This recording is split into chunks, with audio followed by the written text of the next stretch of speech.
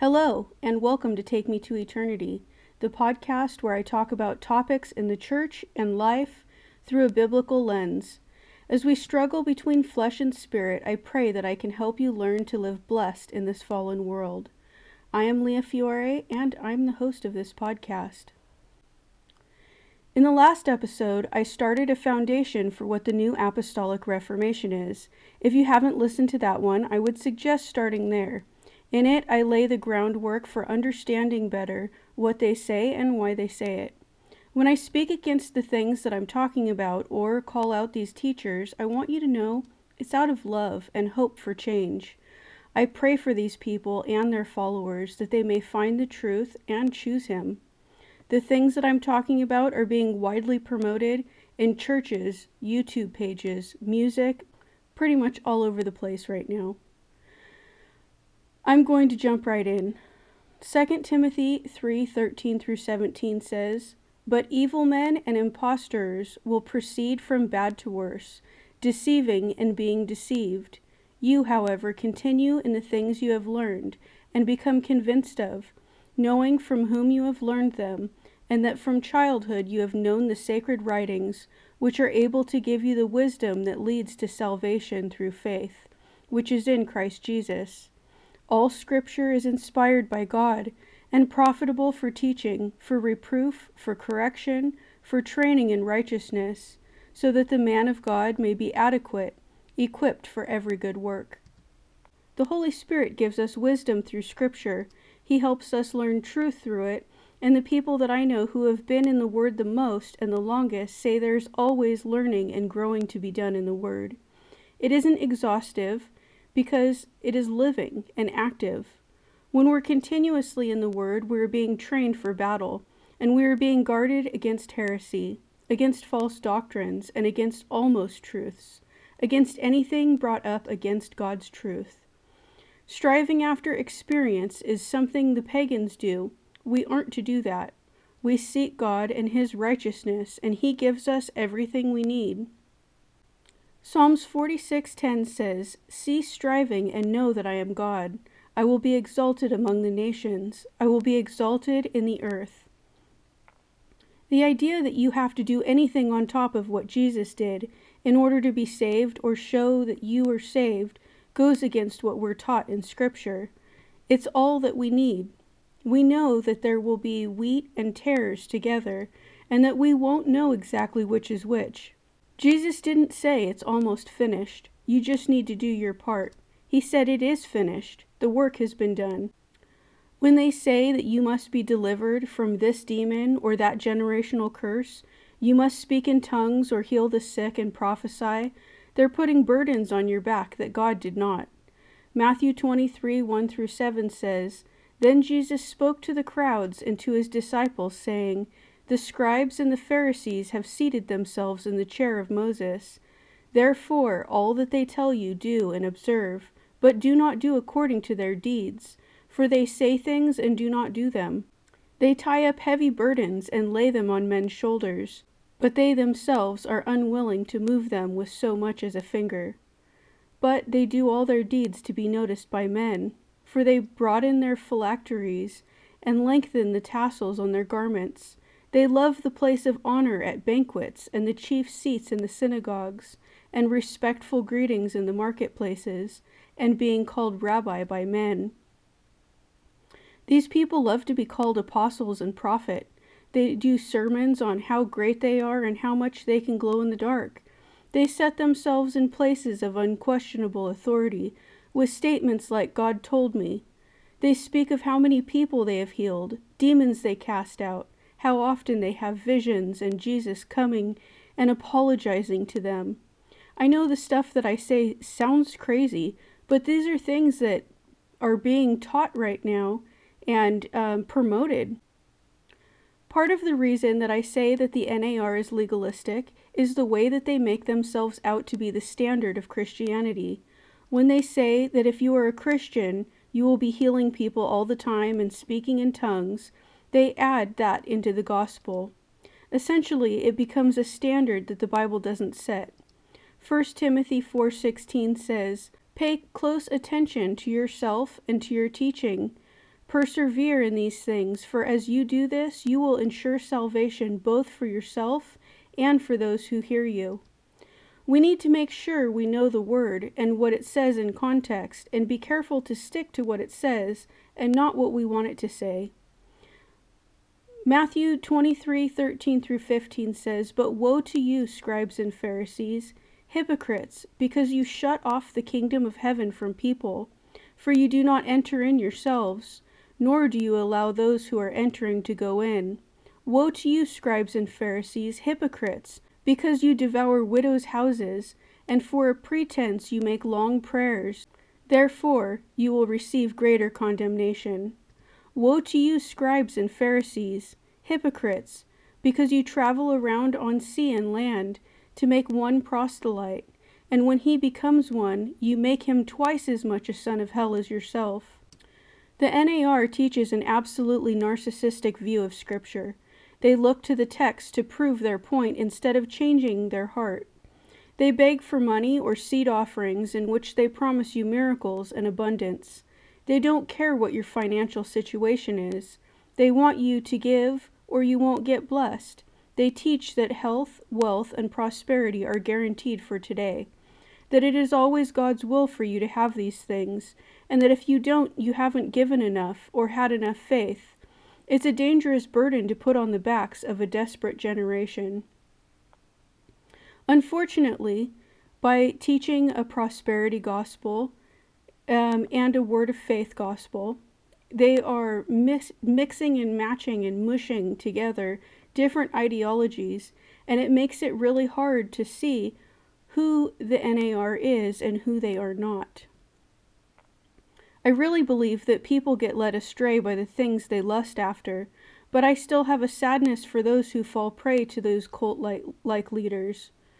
We should all pray that they see the truth and know Him and turn to Him to be saved. I really have to get into the Passion Translation, a little bit at least. They call it a translation, but you can't even rightly call it a paraphrase.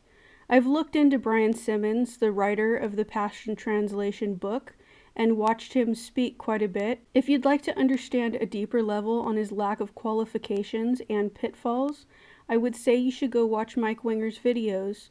He's done a ton of work on this. He goes way further into it than I can in this podcast. He has real biblical scholars who are qualified and actually translate the original text to go through this book and tell him what they think. It's quite fascinating to see some of the things that they have to say. Brian Simmons said that the angel named Passion came and told him to translate the Bible. He has done various books of the New Testament and doubled the amount of words in the books that he wrote. Essentially, they aren't the Bible anymore. They're books with biblical undertones, written in such a way that adds his beliefs. The reason I'm bringing this up is because in the NAR this is widely pushed. People like Bill Johnson use it to preach from the pulpit and endorse it, saying it's the greatest thing that has happened in his lifetime. Brian Simmons not only is not qualified to translate, but he did so pretty much void of any people that are qualified. He said Jesus came and helped him translate Romans. He talks about trips to heaven, and in one he says that Jesus brought him to heaven's library, and in the library he saw a book to which he tried to steal. It was the 22nd book of John. Yes, you heard me right, the 22nd book of John. He said Jesus told him someday he will give it to him. He says that it is a book that is the greater works generation. He says, John 14:12 says, you will do greater works than these, and John 22nd will be the people who do the greater works than Jesus did. He said it's a book that's unfolding, and the greater works are being unfolded by an entire generation. He is effectively lining up to add to Scripture, while at the same time saying it won't be adding to Scripture. It kind of reminds me of how they prophesy, and how they say that they can prophesy these things and be wrong, that they could hear God wrong and it's okay. This as a whole is egotistical. How much more egotistical can you be to think you can rewrite the Bible, add new books to it and your own spin? They put their new interpretations of things, new revelations, if you want to call them, above what Scripture has always been interpreted as. They are coming out with new interpretations and saying God told me, or an angel told me, and using that to interpret passages and, in effect, making doctrine from these interpretations.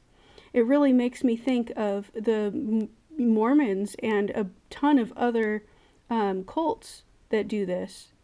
They look too much at themselves, giving themselves too much power in the process. They know that they could be wrong, but then when they talk about some passages, they explain this new revelation and say it couldn't possibly mean anything different. I have seen this done a lot of times now, and that isn't how we look at Scripture. God didn't allow His Word to not be understood until now. Scripture was meant for people to understand, and if the Holy Spirit dwells in us, He will help us to properly understand Scripture. If someone is showing us new things that no one has ever seen in Scripture, they're wrong, and could very well not have the Holy Spirit. I'm not saying if they're saved or not, I'm simply saying that it's not okay to do that. Proverbs 25:27-28 says, "It's not good to eat much honey, nor is it glory to search out one's own glory. Like a city that's broken into and without walls is a man who has no control over his spirit." And Proverbs 26:12 says, "Do you see a man wise in his own eyes? There is more hope for a fool than for him." We're to look to Scripture and not to ourselves. So often I wonder who this puny God that they speak of is, one that needs so much help and can't be heard unless we are on the right frequency. He just can't come back until we make the world acceptable to Him. 2 Peter 2:1-20 says, yes, I know this is long, but I want you to hear the context of it. "But false prophets also arose among the people, just as there will also be false teachers among you, who will secretly introduce destructive heresies, even denying the Master who brought them, bringing swift destruction upon themselves. Many will follow their sensuality, and because of them the way of the truth will be maligned, and in their greed they will exploit you with false words. Their judgment from long ago is not idle, and their destruction is not asleep.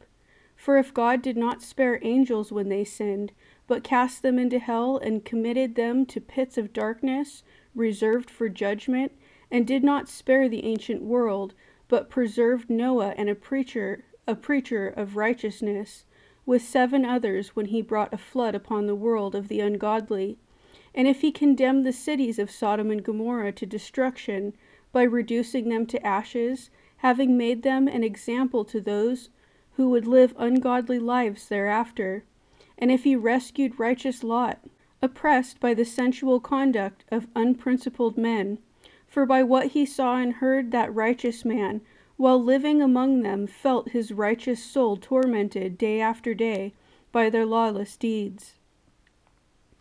Then the Lord knows how to rescue the godly from temptation, and to keep the unrighteous under punishment for the day of judgment, and especially those who indulge the flesh in its corrupt desires and despise authority.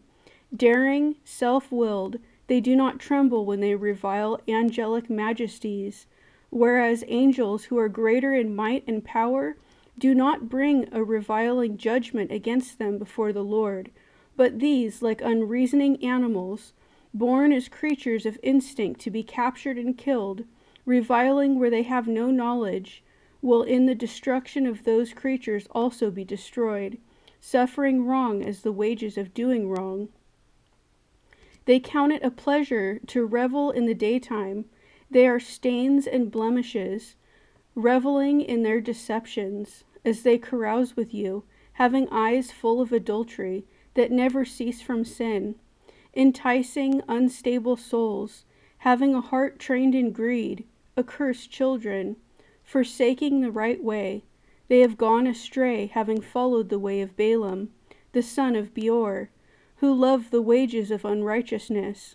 But he received a rebuke for his own transgression, for a mute donkey speaking with the voice of a man restrained the madness of the prophet. These are springs without water, and mists driven by a storm, by whom the black darkness has been reserved. For speaking out arrogant words of vanity, they enticed by fleshly desires, by sensuality those who barely escape from the ones who live in error, promising them freedom, while they themselves are slaves of corruption. For by what a man is overcome, by this he is enslaved. For if after they have escaped the defilements of the world, by the knowledge of the Lord and Savior Christ Jesus, they are again entangled in them and are overcome, the last state has become worse for them than the first. The emphasis is always on them and what they do, or should be doing. Our focus should be on the work Jesus already did, but they focus on their own works, and your work or experience are never enough. There's always more to be done. People shouldn't be so concerned with what the spirits do and what power they think they have. They say, "Holy Spirit, come." They say, "More, Lord," over and over again. It is, "What can I get?" or "What can I do?" They want new revelation and fresh anointing. At places like Bethel, who has a school that teaches these things, it's called Bethel's School of Supernatural Ministry. They teach how to prophesy by telling you to say whatever comes to your mind. Ezekiel 13:2 says, "Son of man, prophesy against the prophets of Israel, who prophesy, and say to those who prophesy from their own inspiration, listen to the word of the Lord."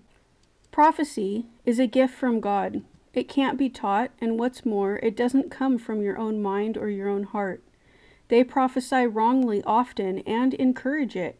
God's word is never flawed, though.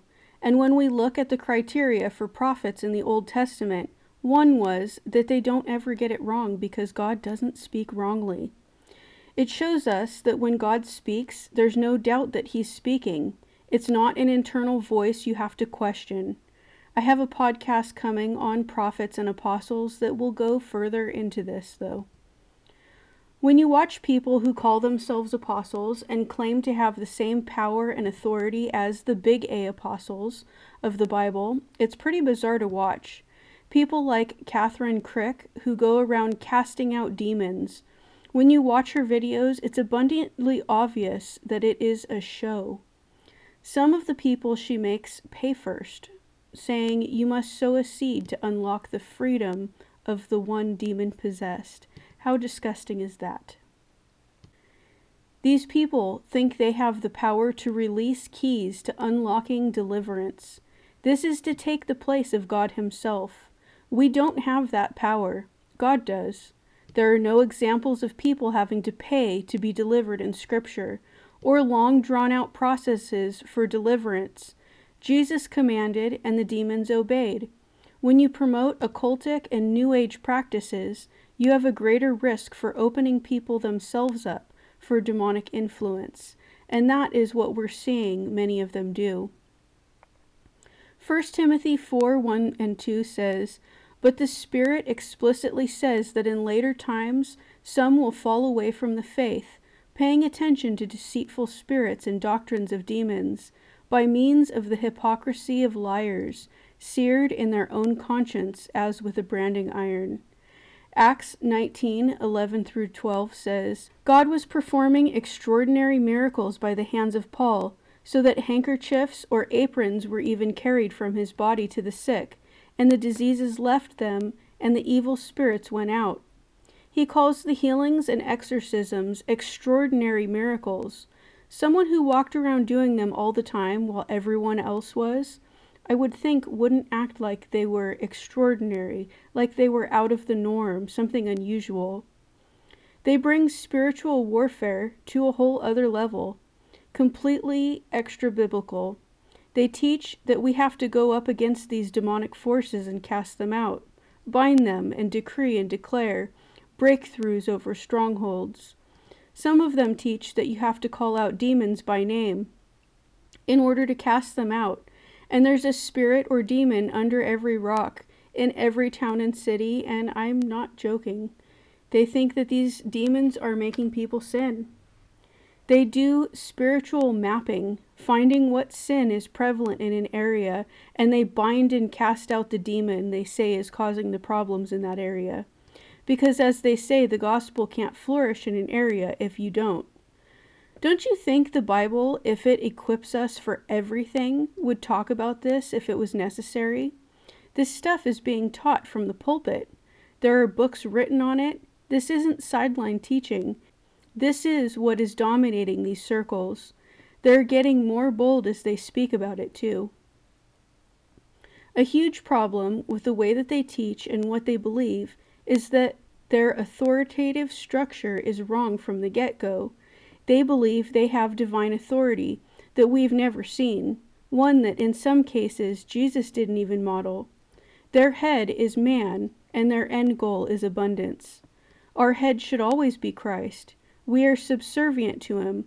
We aren't divine. He is. Though they try and teach that we are too.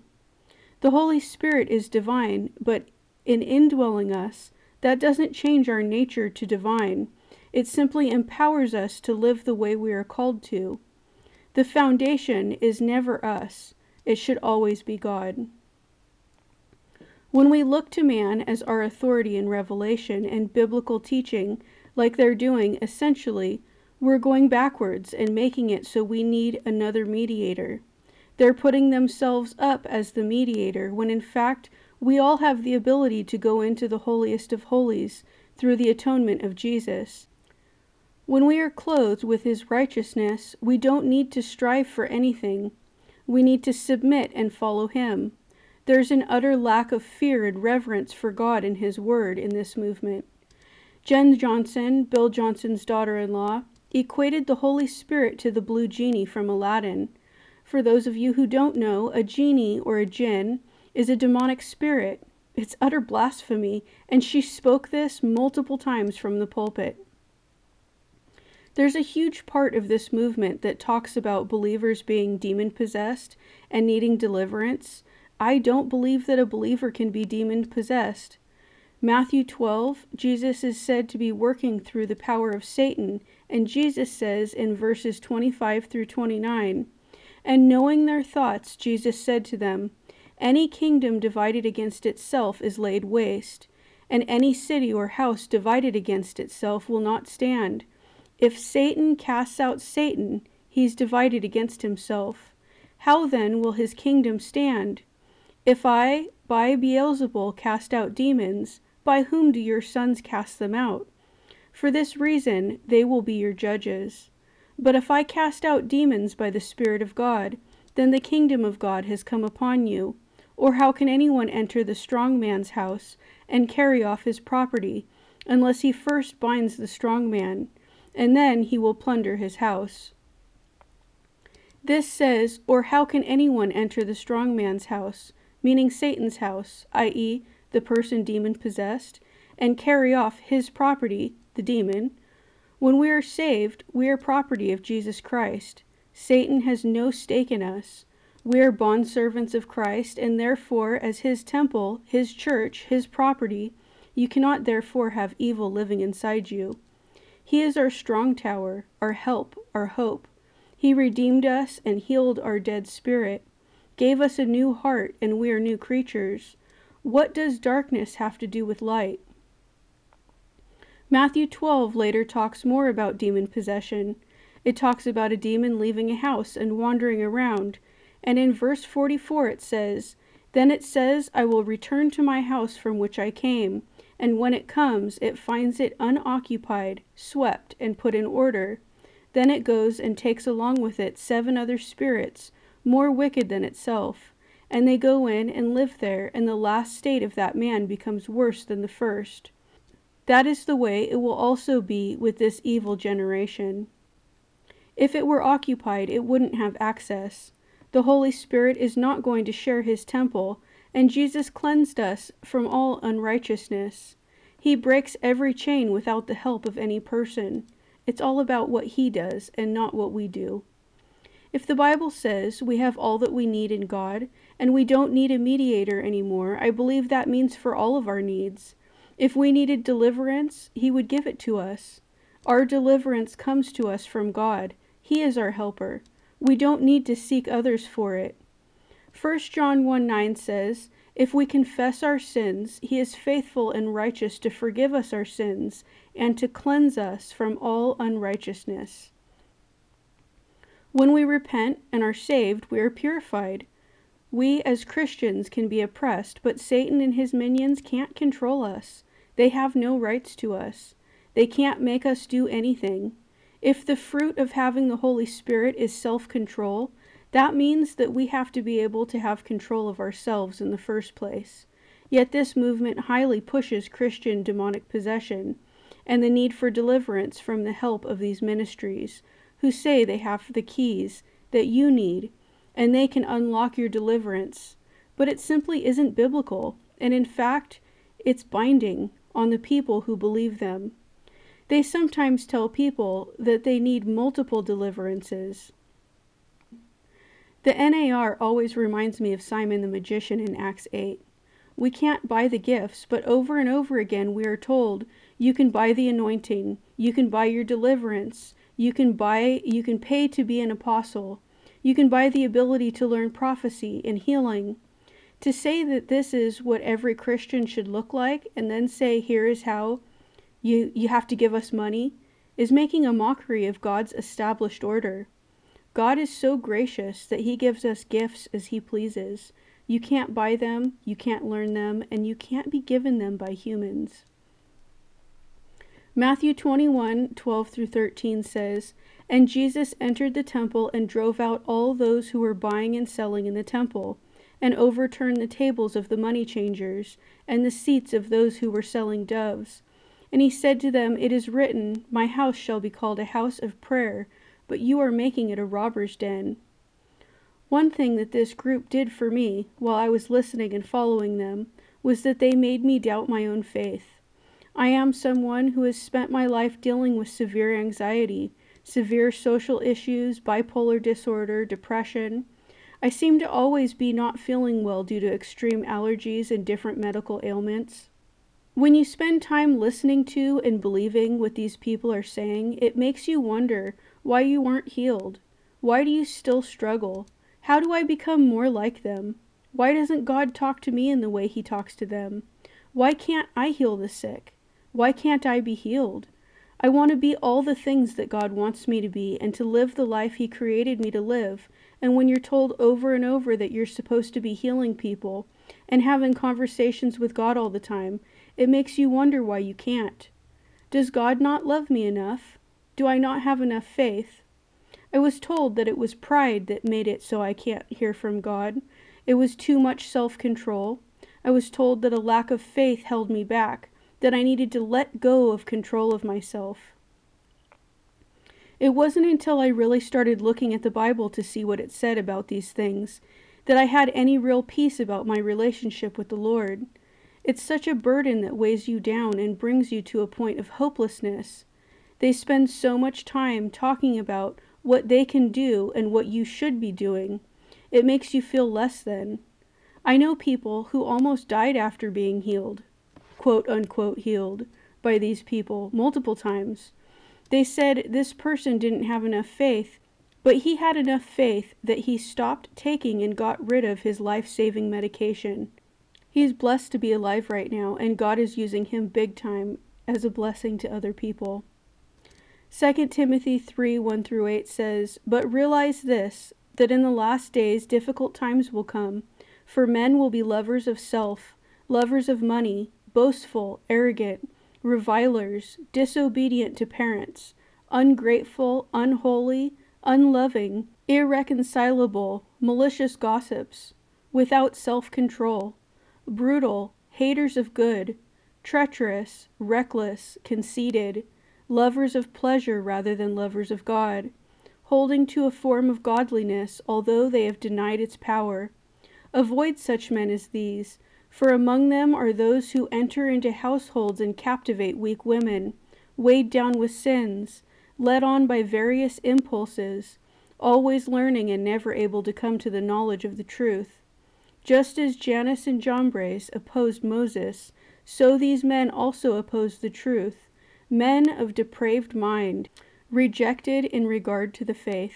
Holding to a form of godliness, although they have denied its power, always learning and never able to come to the knowledge of the truth, this passage says so much. It could be speaking about exactly the people in this movement. There's a danger with people saying, "Thus says the Lord," or as most say, "God told me," or "God showed me," or "God put it on my heart." In saying this, you're making yourself untouchable, unquestionable. By the God said vocabulary, they're setting the standard to what they say it is, and not what the Bible says it is. The standard should always be the Bible.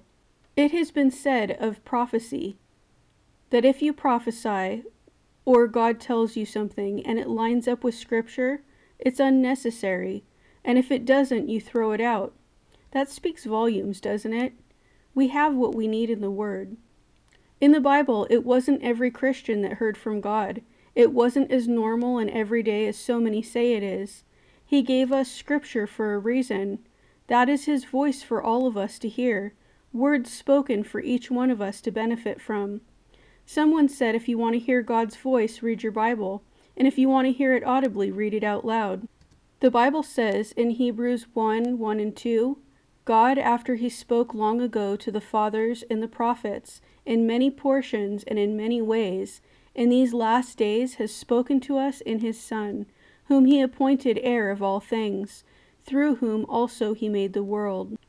Here, time is broken up into before Christ and after Christ. There was a long ago when He spoke through the prophet and in many portions and in many ways, and there are the last days after Christ was crucified and raised again when He has spoken to us in His Son. There are people who are saying that they are the fulfillment of Malachi, with Elijah coming back. The newest, Bill Hamon, says that the NAR prophets are the fulfillment of Malachi. Malachi 4:5-6 says, "Behold, I am going to send you Elijah the prophet, before the coming of the great and terrible day of the Lord. He will restore the hearts of the fathers to their children, and the hearts of the children to their fathers, so that I will not come and smite the land with a curse." Jesus said that was fulfilled with John the Baptist, but Bill Hamon says that the prophets are being reactivated, and they are the fulfillment of Malachi. He also says that God told him in a vision to write a book, so he did. How is that not on par with Scripture? How can you look at that book, to which he says was commissioned by God, and not say this should be added to Scripture? I really don't see a difference of the weight we would put into God inspiring something written and God inspiring something written. So what do you do with that?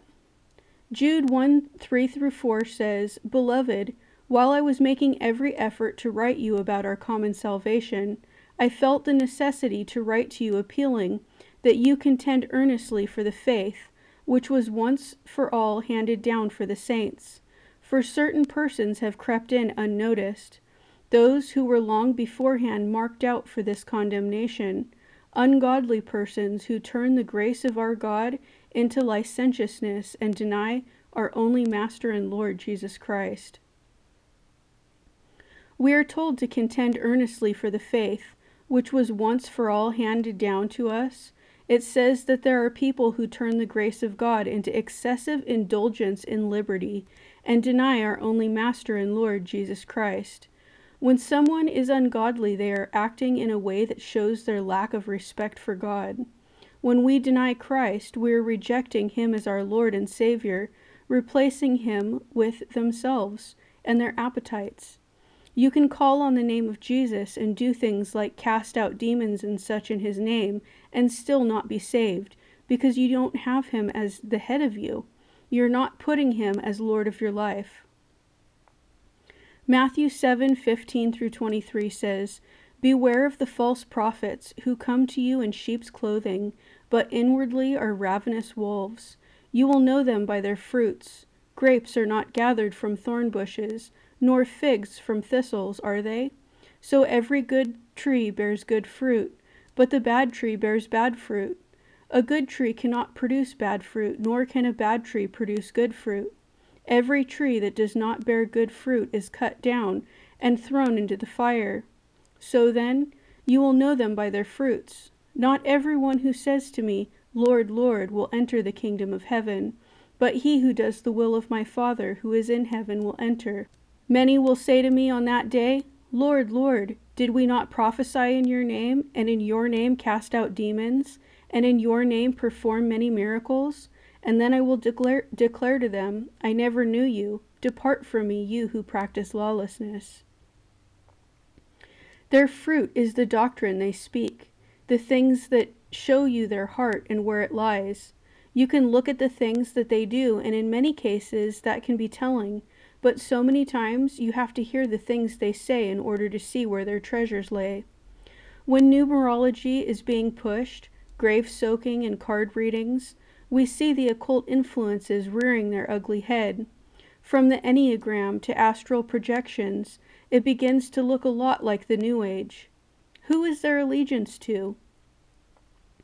Romans 16:17 and 18 says, Now I urge you, brethren, keep your eye on those who cause dissensions and hindrances contrary to the teaching which you learned, and turn away from them. For such men are slaves, not of our Lord Christ, but of their own appetites, and by their smooth and flattering speech they deceive the hearts of the unsuspecting.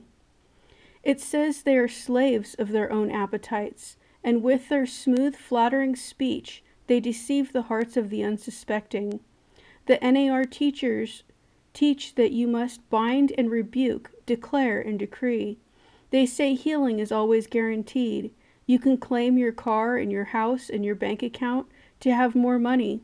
You can sow a seed and God will give you even more. It's up to you. When you do, don't ask for it, claim it. And do it without doubt.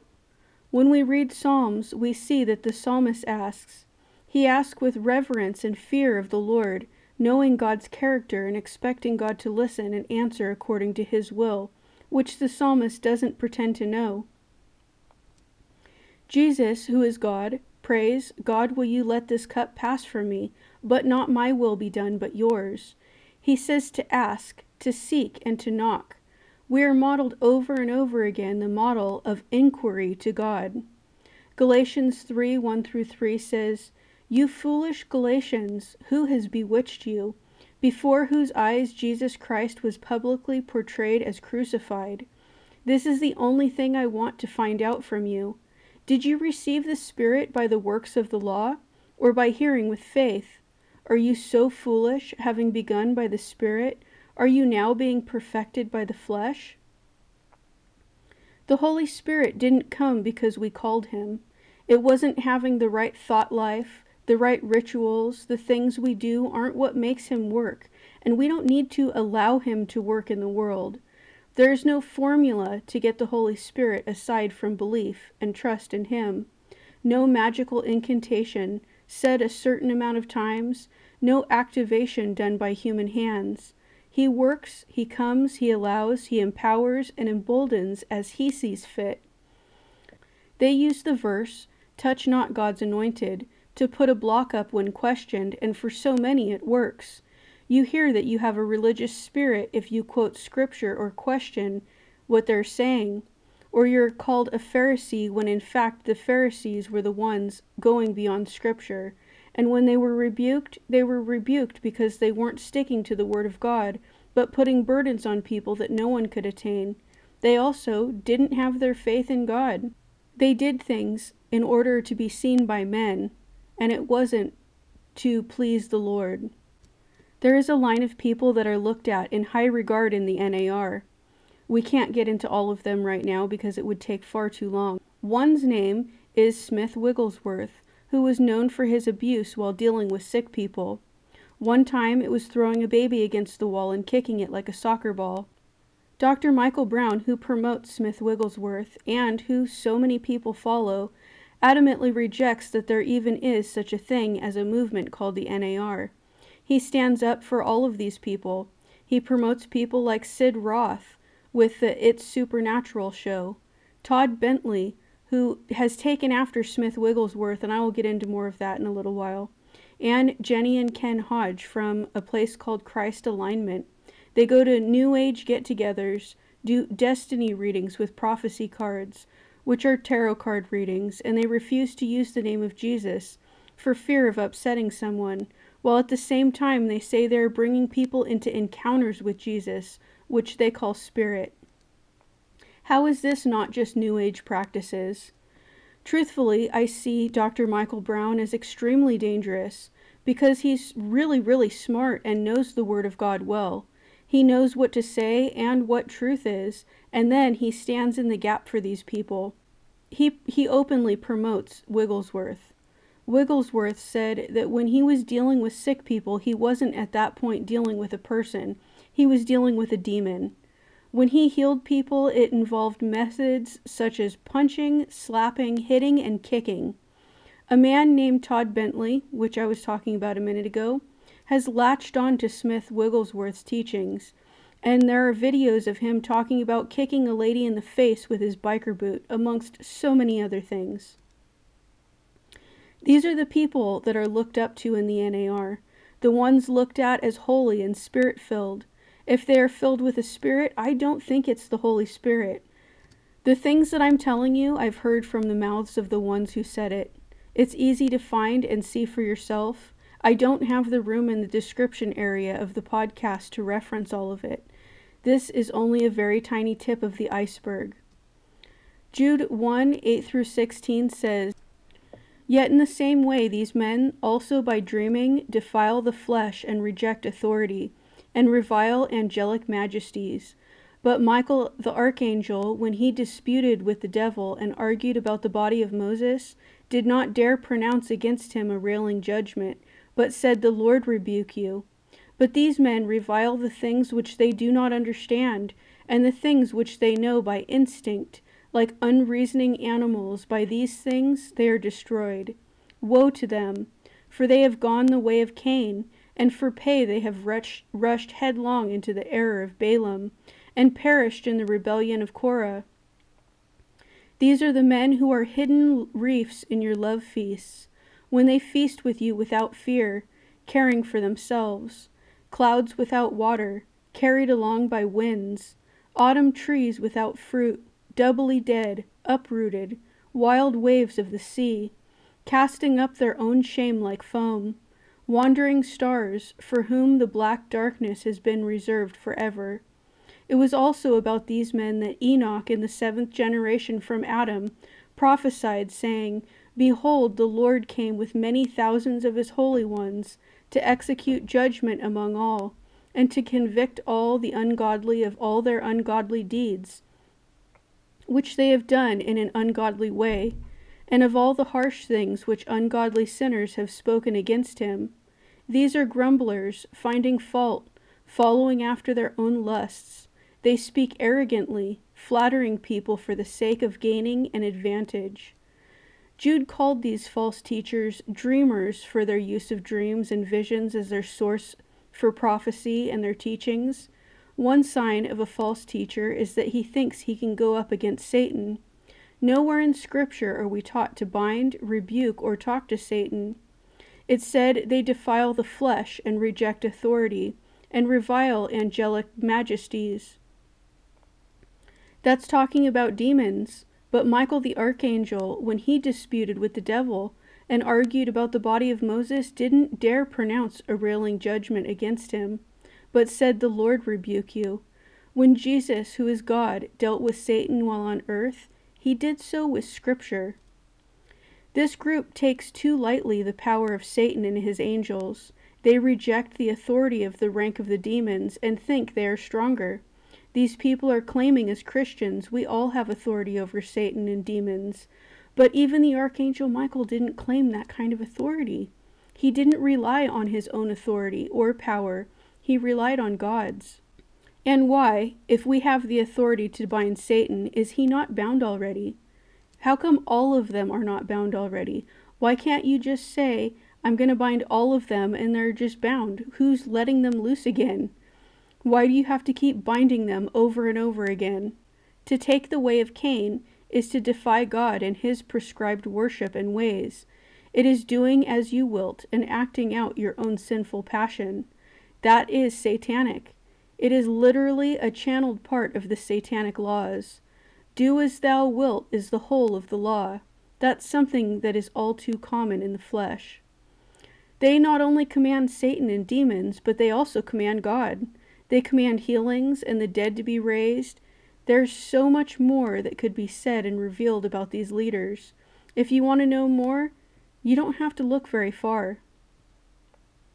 The things that I'm talking about in this are just bizarre, and so easily one could toss them out as nonsense. But when you research this and look at the people that are highly looked at in the NAR, what they say, and videos that they themselves promote, you start to see the danger of it all. People pretend to shoot up the Holy Spirit, as in with a needle, snort the Holy Spirit, smoke the Holy Spirit, and get drunk on the Holy Spirit. I'm not joking. There are lawsuits filed and people hurt. There are scandals that are shown and great hurts being done by this group. I'm looking forward to the Third American Gospel because it's going to talk about all of this stuff, or at least a big portion of it. One thing that I've noticed is that it's absolutely emotionalism. It draws you and captivates you, but you're never fulfilled in your longing for more. That's why I listened to Todd White for a long time. I liked that he was so full of emotion, it made me feel good. He seemed so in love with Jesus, but as I learned, it was a different Jesus altogether. He preached a different gospel, which can't save. It was about feelings and experience and healing and doing over biblical truth. And for me, at least, it was super saddening. These people have such longing and desire, and they're never able to fill it. They aren't content. They cry out for more and more and more. It binds them, and this is why I say it's legalistic. 2 Thessalonians 2:9-12 says, "That is, the one whose coming is in accord with the activity of Satan, with all power and signs and false wonders, and with all the deception of wickedness for those who perish, because they didn't receive the love of the truth, so as to be saved. For this reason, God will send upon them a deluding influence, so that they will believe what is false, in order that they all be judged, who didn't believe the truth, but took pleasure in wickedness. You must do and do and do to be saved, is what they say. They take pleasure in the things they do and not in submission to Christ. It's Jesus plus a host of things. Jesus plus healings, Jesus plus anointings, Jesus plus trips to heaven and visions and manifestations. It's just never ending. It's exhausting just thinking about it. It's no wonder that they aren't just completely depleted by the end of these gatherings, emotionally, mentally, and physically exhausted. James 4:13-16 says, "Come now, you who say, today or tomorrow we will go to such a city, and spend a year there, and engage in business, and make a profit, yet you do not know what your life will be like tomorrow. You are just a vapor that appears for a little while, and then vanishes away. Instead, you ought to say, if the Lord wills, we will live and also do this or that. But as it is, you boast in your arrogance. All such boasting is evil." Romans 8:5-6 says, "For those who are according to the flesh set their minds on the things of the flesh, but those who are according to the Spirit, the things of the Spirit. For the mind set on the flesh is death, but the mind set on the Spirit is life and peace." Our mind is to be set on heaven and truth, not on what we can get in this life. We are to be learning God's will and His ways, being a disciple. We are to speak of Scripture and love Scripture and treasure it, teach others and share with them the hope that we have in Christ. Galatians 5:16-26 says, "But I say, walk by the Spirit, and you will not carry out the desires of the flesh. For the flesh sets its desire against the Spirit, and the Spirit against the flesh. For these are in opposition to one another, so that you may not do the things that you please. But if you are led by the Spirit, you are not under the law. Now the deeds of the flesh are evident, which are immorality, impurity, sensuality, idolatry, sorcery, enmities, strife, jealousy, outbursts of anger, disputes, dissensions, factions, envying, drunkenness, carousing, and things like these, of which I forewarn you, just as I have forewarned you, that those who practice such things will not inherit the kingdom of God. But the fruit of the Spirit is love, joy, peace, patience, kindness, goodness, faithfulness, gentleness, self-control. Against such things there is no law. Now those who belong to Christ Jesus have crucified the flesh with its passions and desires. If we live by the Spirit, let us also walk by the Spirit. Let us not become boastful, challenging one another, envying one another. I heard an analogy of the NAR the other day. I don't remember where it was from, but they said it was like a bunch of people playing a role-playing game. When you look at all of the rituals and what they say they are doing with them, it's totally like a real-life RPG. You have powers and prophetic clothing and jewelry and artwork, anointed objects and activated abilities, fighting Satan and demons. You can buy, different titles. I was listening to Francis Schaeffer the other day, and he was speaking against the liberal pull to utopianism. The idea that in this fallen world we could have any type of utopia is a very unbiblical idea, yet so fitting when you look at the NAR. The idea that anyone professing to know Scripture and the fallen state of this world would think that they could in fact create a utopia on this side of eternity is beyond me. The Seven Mountain Mandate and Dominion theology essentially is the same liberal utopian idea that's been played over and over again, except for this time it has a veneer of Christendom. They use the words but contradict the meanings, and in doing so are simply trying to bypass God and His timing. They are trying to create for themselves paradise instead of waiting for God to bring them there. They are in essence trying to bring in paradise without God. Acts 3:19 says, "Therefore repent and return, so that your sins may be wiped away, in order that times of refreshment may come from the presence of the Lord." When we look at the NAR, we see people teaching that we are little gods, that we have the power to speak things into existence, that God isn't always in control, and that we can do when God cannot. They tend to bring Jesus down and bring themselves up. We hear them say things like, Holy Spirit is like the genie from Aladdin, and Jesus asks them for forgiveness. This is all just from Bethel, from grave soaking to prophecy card readings. This is a small glimpse of what is taught, all completely unbiblical. So much of what is taught in the NAR comes from other avenues like Kenneth Copeland and his prosperity preaching. They adapt it and use it. They twist it and entwine it with their theology while promoting them. There used to be a defined line between the NAR and prosperity gospel, at least so I thought there was, the word of faith in the New Age, but unfortunately more and more the line is getting blurred, which just makes it harder to know what you are looking at. In meshing together all of these different ideologies, it's almost as if they are blurring the lines to such a degree that they are just making one giant form that calls itself Christian, yet doesn't have much to do with Christ. I am praying for these leaders and their followers. I pray that God takes them out of this and into His loving arms. We need to war against the lies that are being spread in these groups and not accept the teachings as another way.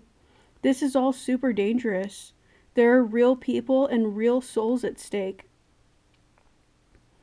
Listening to their music is fueling them. It leads people to their churches and their deception. It funds them and spurs them on. And when you hear people like Bill Johnson say he's doing it on purpose, he uses his music to get people into his church. You can start to see how, by listening to their music, you are drawing people to them. Let's pray. Dear Heavenly Father, I am so grateful that you use imperfect people, that you don't keep us where we are, but you help us to grow and to become more like you every day. Help us to pray for the people that need to know you, Lord, the ones that are caught in deception and need to find a place of truth where they can learn and grow to be more like you. Help us to be a guidance with them. Help us to help to nourish them with your word. Help us to be more like you every day, Lord. Help us to love others rightly and love you rightly. We thank you that you sent your Son down to die on the cross for our sins, so that our sins may be wiped away, Lord. Help us to be a light to the people around us. We love you and we praise you. In Jesus' holy name we pray. Amen.